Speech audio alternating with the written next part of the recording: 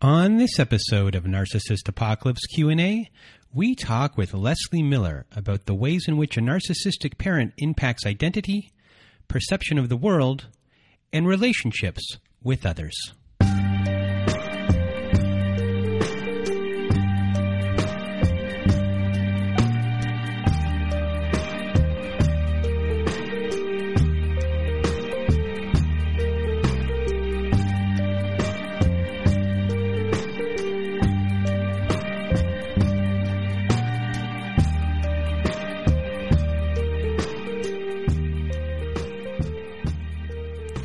Welcome to Narcissist Apocalypse Q&A, everyone. Today we have Leslie Miller back on the show, and we are going to talk about narcissistic parents. But before we get to this episode, for those that want to be a guest on our Survivor Stories podcast, the ones that we do on Mondays, for some people it's Sunday, please go to our website at narcissistapocalypse.com. There is a button at the top of the page that says guest form. Press on that button and away we will go from there. We're always looking for stories, so please do send in your story. And another thing that has happened in the last couple of weeks is we have debuted our brand new community support forum, social network, whatever you want to call it. We're all on there. We're having a really good time. People are posting. People are helping each other, supporting each other. In our community, we have integrated Zoom support meetings. We have prompt books for our episodes to help you dig deeper, to help you get clarity within your relationships. You can create and run your own events on there. This past week we had an art night. I think we're going to be switching that to our meditation night this Friday. When you're going to be listening to this at night, we're going to be doing a closure ceremony that we call burn, break, or bury. And we're going to have the ability to connect with people not just on this, but we're going to be able to connect on different interests as well. You're going to be able to come there and make new friends, get support from everyone. You'll have a good time. We're not just there to, we're there to heal, but we're also there to meet other people, like-minded people, as far as the trauma that you went through, people that understand you, and make new friends in the process. So if you want to join us, you can go to narcissistapocalypse.com, and there's a community support button at the top of the page. And if you want to go straight to the site, just go to community.narcissistapocalypse.com, but I'll put everything in the show notes. And we have also a new friend of the show, and that is domesticshelters.org. So if you or someone you know are experiencing abuse, you are not alone. Domesticshelters.org offers an extensive library of articles and resources that can help you make sense of what you're experiencing. So if you want to connect with your local resources and find ways to heal and move forward, please do go to domesticshelters.org. They have tons of information on there. It is a free resource to access. So go to domesticshelters.org today. And let's see, everyone. I think that's it for today. I think that's it. This was a good conversation with Leslie Miller. I think you'll enjoy it. You'll learn a lot. So thank you, everyone, for showing up here and listening and being part of our community, being part of what we're creating here. And we're hoping to get a much bigger in the future. So please keep on supporting us. And now, without further ado, here is my episode with Leslie Miller. Welcome to Narcissist Apocalypse Q&A, everyone. Today with me, I have Leslie Miller. How are you? I'm great. Thank you. Well, for everyone out there, Leslie Miller is a trauma-informed, licensed, independent clinical social worker who also administers EMDR. She was a custody evaluator, aka a guardian ad litem from 2013 to 2019, who has witnessed the devastation of high conflict divorce and how unresolved conflict and continued engagement in toxic relationships can impact the mental health and well-being of parents and children. You are a specialist in narcissistic abuse, divorce, and custody, and I just want to thank you for being here with me today. Thank you so much for having me on. So today we're going to talk about the narcissistic parent, the long-term consequences and impact on children. So when it comes to abandonment issues, which is obviously a huge issue, abandonment issues as a result of a narcissistic parent, why can this be a future predicator of relationships with other narcissistic abusers? I think abandonment can't really be emphasized enough when it comes to outcomes in adulthood. I'd like to say that about 80% of my clinical practice, when someone comes to me struggling with narcissistic abuse in an adult relationship, has experienced a narcissistic parent or narcissistic abuse in childhood. And it certainly would appear that the odds of experiencing narcissistic abuse in adulthood are there's a correlation. And because there's a sense of vigilance in childhood that the child needs to be emotionally safe, needs to be nurtured, needs to be physically safe.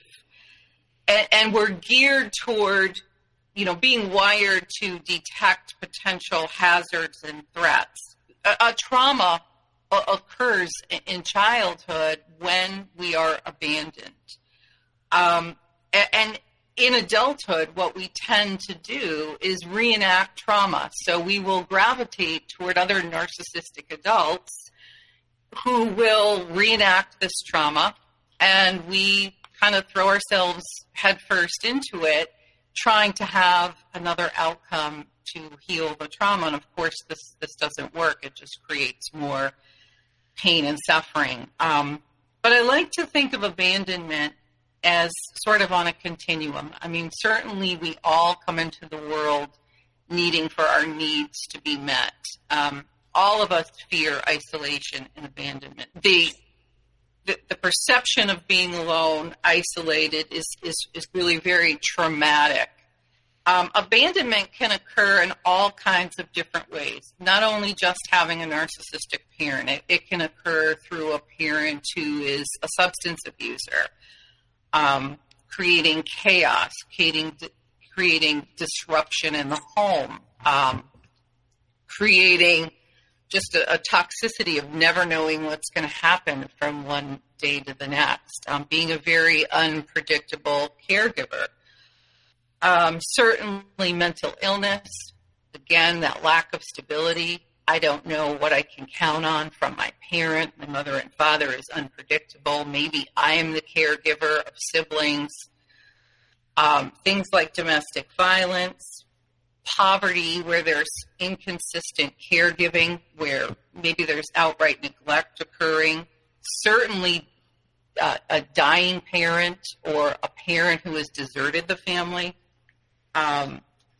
And of course, narcissistic abuse, which cuts across, all the class and race and gender, that impacts anyone that experienced it. And if in the home there is a malignant narcissist or somebody who's outright threatening, cruel, engages in very demeaning, cruel acts toward either the children or the spouse or partner, the partner of the narcissist may be very beaten down by that and becomes anxious and withdraw themselves and are not able to provide the nurturing that is needed to have a healthy childhood. So what I like to do in my clinical practice is to kind of start with when someone comes in and they're experiencing narcissistic abuse, or maybe they're just thinking about it, is my partner a narcissist? And where we kind of start from is, where do you remember the first time that your boyfriend, girlfriend, husband, wife, partner, whoever the case may be, kind of abruptly and suddenly, after a very loving, intense period where everything you did was great, everything you did was wonderful, you made them feel special, they made you feel special, you were unique, you felt seen and heard for the first time. Do you recall when they subtly started to distance themselves, or there was a sudden but very, very noticeable shift in their demeanor towards you that you couldn't put your finger on it, you couldn't quite place exactly what went wrong, but you kind of started to really scramble and get very, very panicked? And I like to kind of pause there and get clients to think about what happened in your mind. What were you thinking when you experienced, sort of on that gut level, like, I don't know what went wrong, but something changed and I don't know why?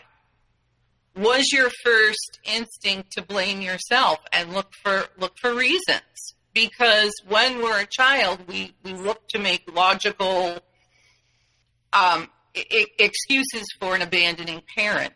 And to the extent, because we can't come up for reasons why someone doesn't love us, or why love is conditional, as it is with a narcissist. It's a conditional, transactional proposition, so love has to be earned. So our go-to tends to be chasing approval, jumping through hoops. What did I do wrong? And I like people to think about that, and we kind of look at, how much is the trigger that's happening in your relationship now really connected to this core key element of abandonment, and to the extent that you experienced it in childhood. So what are ways that a narcissistic parent impacts identity? Actually, before I do that, listening to all that and discussing abandonment, does abandonment cause anxious attachment style? It absolutely can. It's not always the case that a person who was abandoned will be anxious. They may also be avoidant, that attachments cause pain, and that if you've learned to shut down your need for other and to be in relationship to other, then we may also seek to avoid.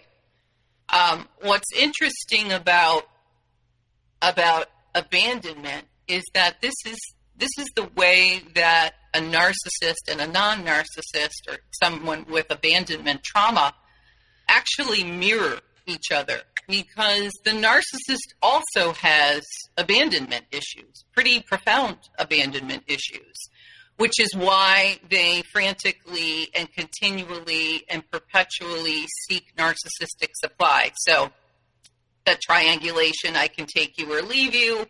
I have somebody else. If, you're not willing to play ball, I've got this other person over here. And so that's the case because they're never going to be rejected in their mind. So this is the dance of abandonment, where the narcissist with the person who fears abandonment really gets triggered, and you're sort of off to the races. So when it comes to the narcissistic parent, what are the ways a narcissistic parent impacts identity, perception of the world, and relationship with others? Yeah, this is really critical. So when you have a narcissistic parent, you are invisible. Your needs are invisible. You are in service to the narcissist, whether it's through trying to please the narcissistic parent, be a friend to the narcissistic parent, be a caretaker to covert narcissistic parent where they're largely, involved in their victimization, where you're always trying to help.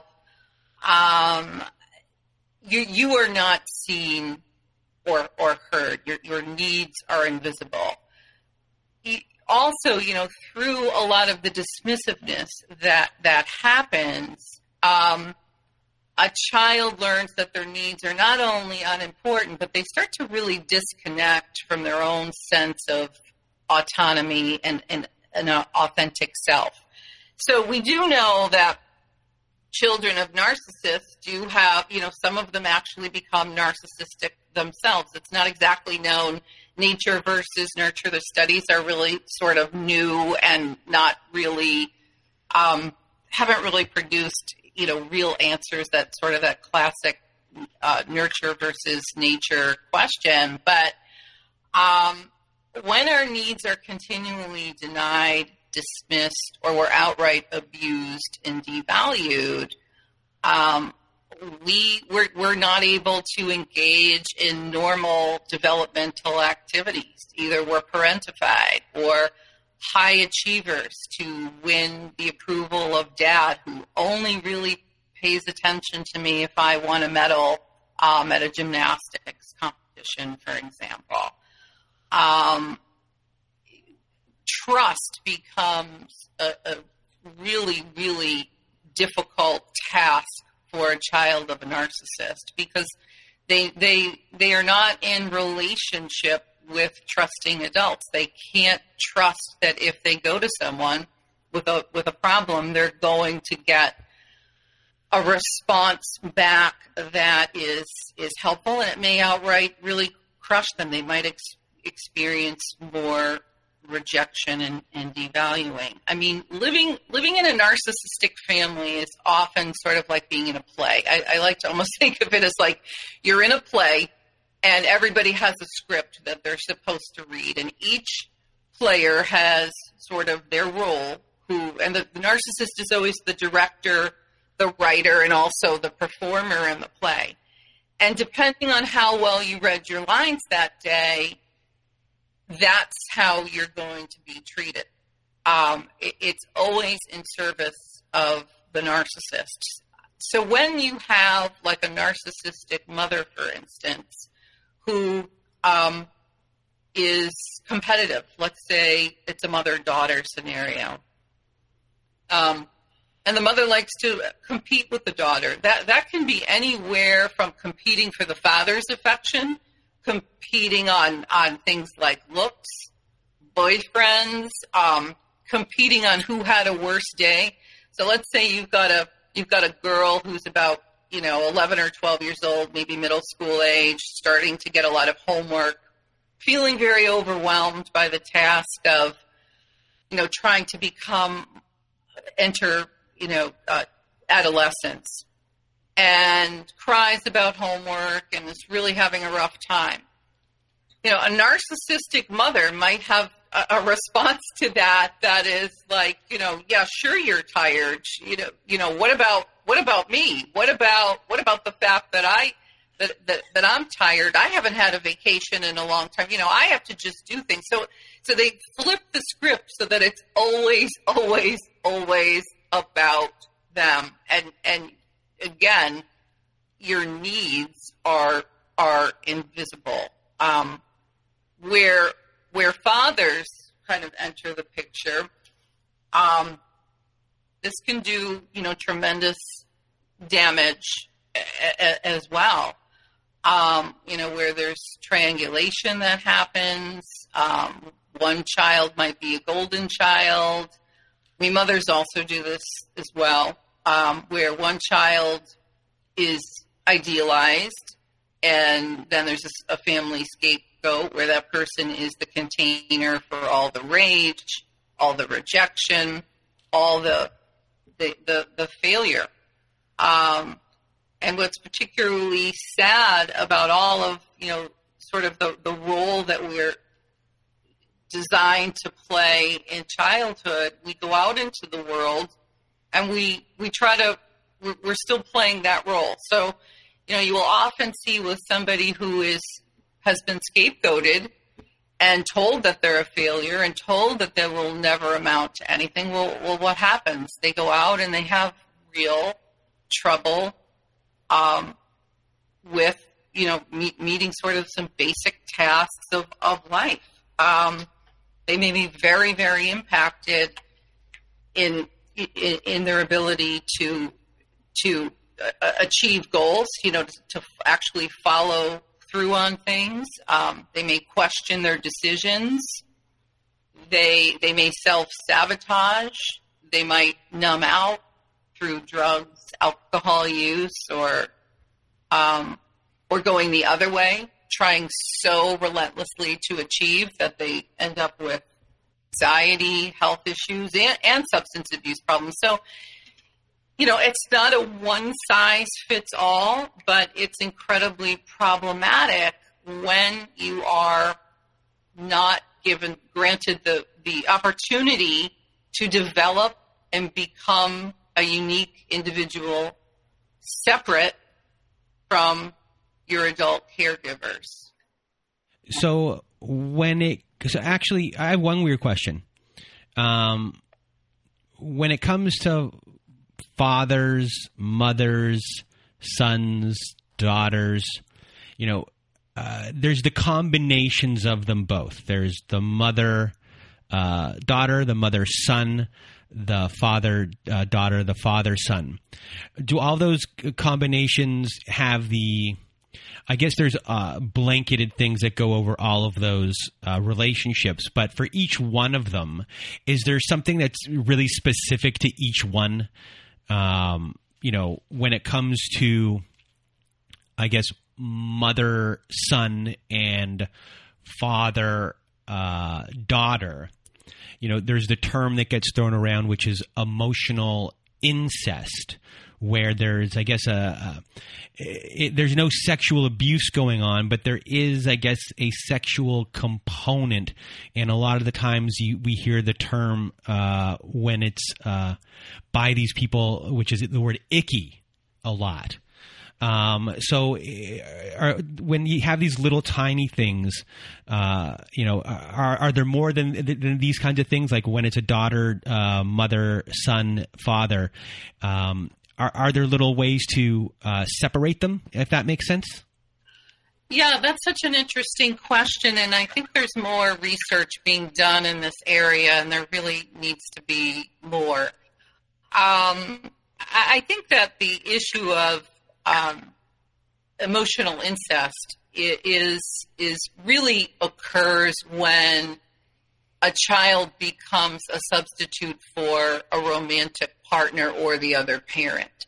That mother either relies on son because father is absent or has abandoned or is otherwise occupied, or mother just has an incessant need for attention, where the son somehow steps up to fulfill that role.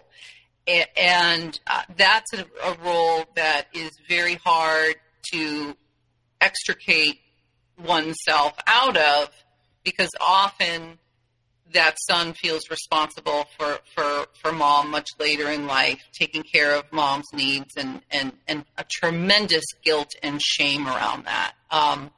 That is something very difficult to unravel and has to be done in therapy.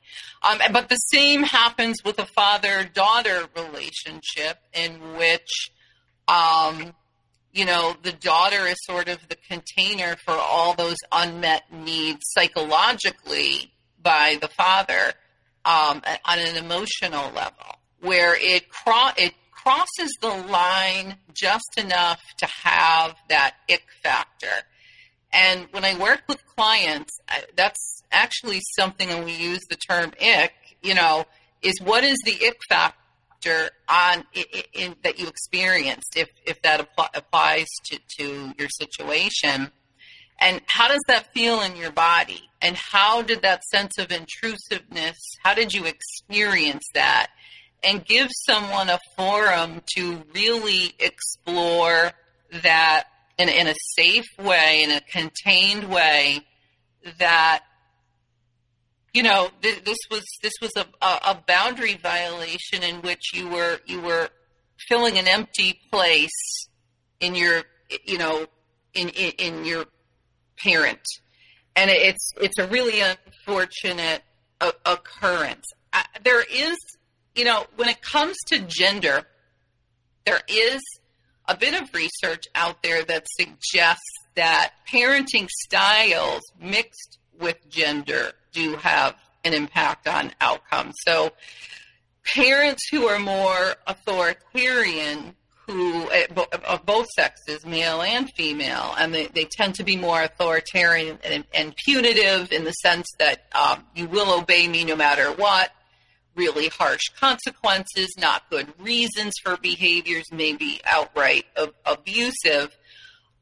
A father that engages, who's narcissistic and authoritarian, tends to there is some research that suggests that parenting style mixed with narcissism may create grandiosity in a child. Whereas a mother who engages in that, they tend to, if the child is vulnerable to developing narcissistic traits themselves, maybe more of a covert or also known as a vulnerable narcissist. So there's not real good data out there. It tends to blend parenting styles mixed with gender. I think that a lot of this is just really unique on how we experience, our family. Certainly a father who is always rejecting of his daughter or intermittently approving mixed with devaluing the daughter. What's going to happen when that daughter gets involved in dating relationships? Well, she's going to, feel that she's unworthy, has to jump through hoops, has to read minds, has to perform, has to compete with other women or whatever the case may be. And so, that's a formula for a lot of heartache. A son who has been absolutely crushed by a domineering narcissistic father really lacks a core sense of self. I mean, what's really sad is that often what you see, at least what I've seen in my clinical practice, is the trust is gone, but they just don't know who they are. It's almost like kind of rebuilding someone from the ground up because things were, invalidated. They were treated in a very dismissive manner. A father is often really intolerant, a narcissistic father, intolerant of males, his sons, any displays of weakness, vulnerability, failure, that gets squashed quickly and in a really punitive, humiliating manner so that it doesn't happen again. Where someone's masculinity even gets kind of tied up in the treatment, and the abuse. So, again, it's unique for everyone. Everyone's situation is slightly altered in the way they experience these things, but gender does seem to play a role in how we cope out in the world, following being raised by a narcissistic parent. I will say, in families where there is one healthy parent, maybe that parent is also being abused by the narcissist, but they're healthy enough to parent and offset some of the damage that's being done. Children fare much, much, much better that there is one parent validating their experience. And you see this a lot in divorce. So in the other part of my practice where people are caught up in high conflict divorce, I like people to understand, not to give up hope, that one parent might be really, really narcissistic. And yes, you are having to undo the damage, and I get it. It's awful, and you shouldn't have to do it. But if you are non-reactive, if you are validating the child's experience, giving them a safe place to explore their feelings, explore how they want to cope through it, understanding that they are not the problem, you're much, much further along. So what is trauma as it relates to narcissistic abuse by a parent? Well, trauma occurs from repeated rejection, criticism, not feeling worthy, and outright abuse. So that would be cruelty in the home, particularly when there's a malignant narcissist that could be the mother or the father. It's an ongoing day-to-day trauma, because what happens is that you are living in this hypervigilant mode to sort of brace yourself from the next very unpredictable thing that the narcissist is going to say or do. You don't know when it's coming, but you know it's coming, and you know it's going to be really harsh when it comes. So, everyone's sort of favorite saying, walking on eggshells, it's so perfect because it's so true. If you're always tiptoeing around the narcissist, you're always walking on eggshells, what is that doing to your internal state? It isn't great. You have chronic anxiety, it can become, chronic health issues. I see that a lot in my practice. People that have had years of this often have health problems. It really does impact your health and your well-being. We like to think of trauma as sort of like this one big event that happens, like an earthquake, or somebody's house burned down, or an accident. But in many ways, this is much more damaging, because this is a day in, day out process that you never fully recover from. In fact, you just sort of get feeling better and the abuse happens again. And it becomes, what's called complex trauma, where it's slightly different from PTSD, but you have a lot of the same clinical presentation as someone who's gone through sort of a massive trauma all at once. So when it comes to the healing aspect of things, what is a way to move forward, clinical perspectives? How do people cope? Yeah, so I think what's really, really important is, first and foremost, is to recognize what's taking place. So a lot of times when they enter therapy, the light bulb has gone on that, oh my God, it's not me, it's the other person. This person's a narcissist. And they've learned about narcissism, which is wonderful. Thank God this information is out there.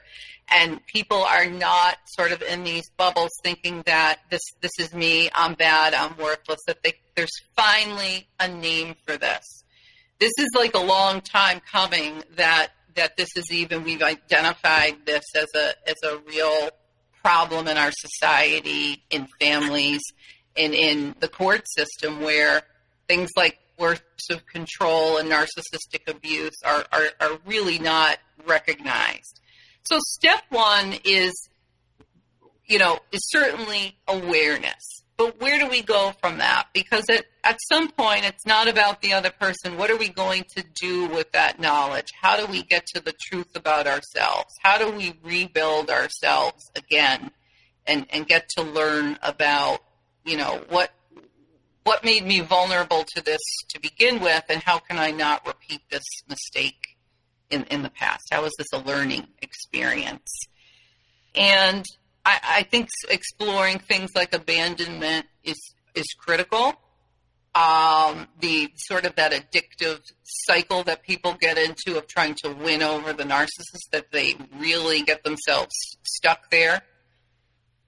Recognizing the trauma, how that feels in their body, and getting help. I mean, I think things like EMDR are tremendously helpful for for trauma-related issues where, it's based on the bilateral stimulation of the brain and reprocessing trauma so that that the triggers have less of an impact. So you might actually be triggered again, but that it's to a far lesser degree, which once we're able to do that, we can build in some real coping.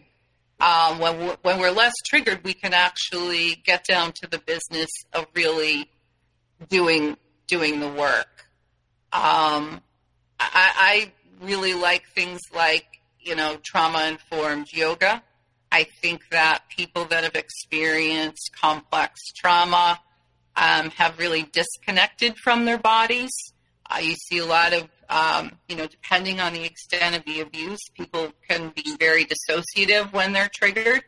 And learning how to safely be in your body and develop that awareness in a safe way that and exploring, sort of sensations. When I have certain sensations in my body, I know that's sort of a trigger talking to me, and learning those coping skills. How do I reparent myself?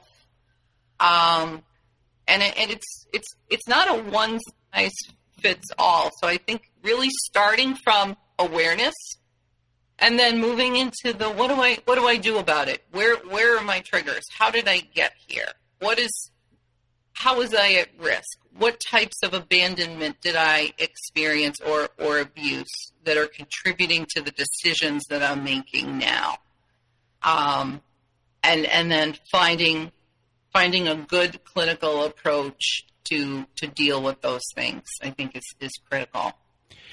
When I don't know if I've ever told this story on any of the shows, but when it comes to somatic work, in my own experience, it was a really big breakthrough for me. And I had a somatic coach, and we were sitting and talking, and we were kind of about to start an exercise for the day. And I had already been seeing them for about maybe 4 sessions, something like that. And they said to me, okay, relax. So I said, okay. So I got to relax. And then my coach says, are you relaxed? And I'm like, yeah. And then I stopped them for 1 second. I said, no, I'm not relaxed. And they're like, what does that mean? I go, well, I'm sucking in my stomach. And I guess I've never noticed that. I said I was relaxed, but if I'm sucking in my stomach, then I'm not relaxed. And I guess I've been sucking in my stomach my whole entire life because, that's what, acceptable was, looking a certain way. And I guess that was what I was always doing. So I'd been walking around forever with never being relaxed. I was just always in that constant state. And my coach goes to me, so what would make you feel relaxed? How can you get relaxed? I go, well, I guess I just have to be as fat as I want to be. So she goes, be as fat as you want to be. So I just let my stomach just hang over my jeans, really. And I go, wow, I'm finally relaxed. It's been 30-something years, and today I finally relaxed. Wow! So that was really interesting. And another thing that we did was, because sometimes it's hard to pay attention to your movements, and my coach caught me one time with my head in its tilted position while talking, and they said to me, "What's going on right now?" Because something weird is going on. And I go, what is that? What are you trying to get at? They're like, what is going through your mind? I go, well, I'm not paying attention to you anymore. I can tell you that. And they're like, okay. They noticed that when my head turned at a certain angle and kind of raised a little bit, that something went on, something triggered that, and that movement put me in a state where I stopped listening to everything, and I was in La La and Fantasyland. So now when I start to go through thoughts or ruminating thoughts or just like not being present at all, I am able to be like, oh, look where my head is.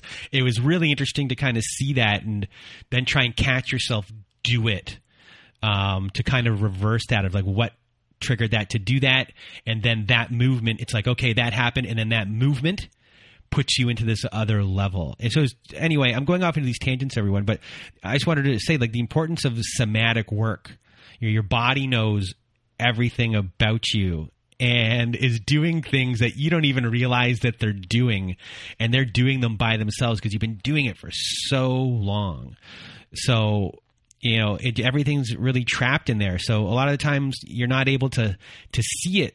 And to sometimes fix those little things really makes a massive difference in your life. And it did for me. So, thank you for kind of pointing that out today.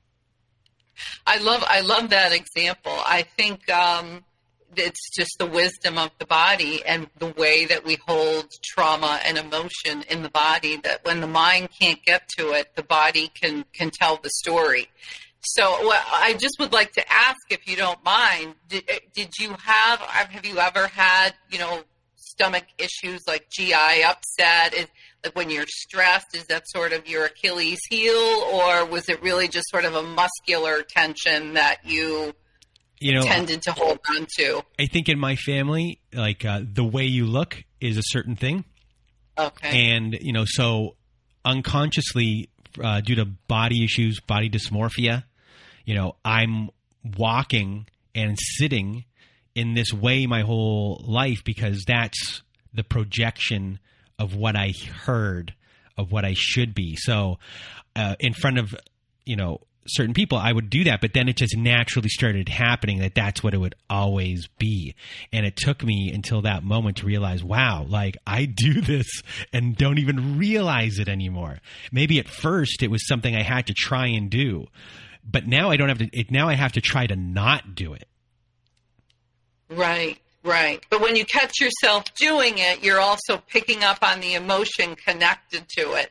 So it's just so fascinating how you can it's sort of counterintuitive to work backwards, because we think of our heads and our minds and our emotions as being separate from our bodies, and it's all connected. Mental health and physical health are connected. So if our body talks to us, we should absolutely listen because it's communicating something. So I love that example, and I think you're absolutely right. You can't underestimate how somatic, issues will show up as clearly connected to emotional ones. Yeah, and that issue for me comes up as being good enough. Like that's what that is.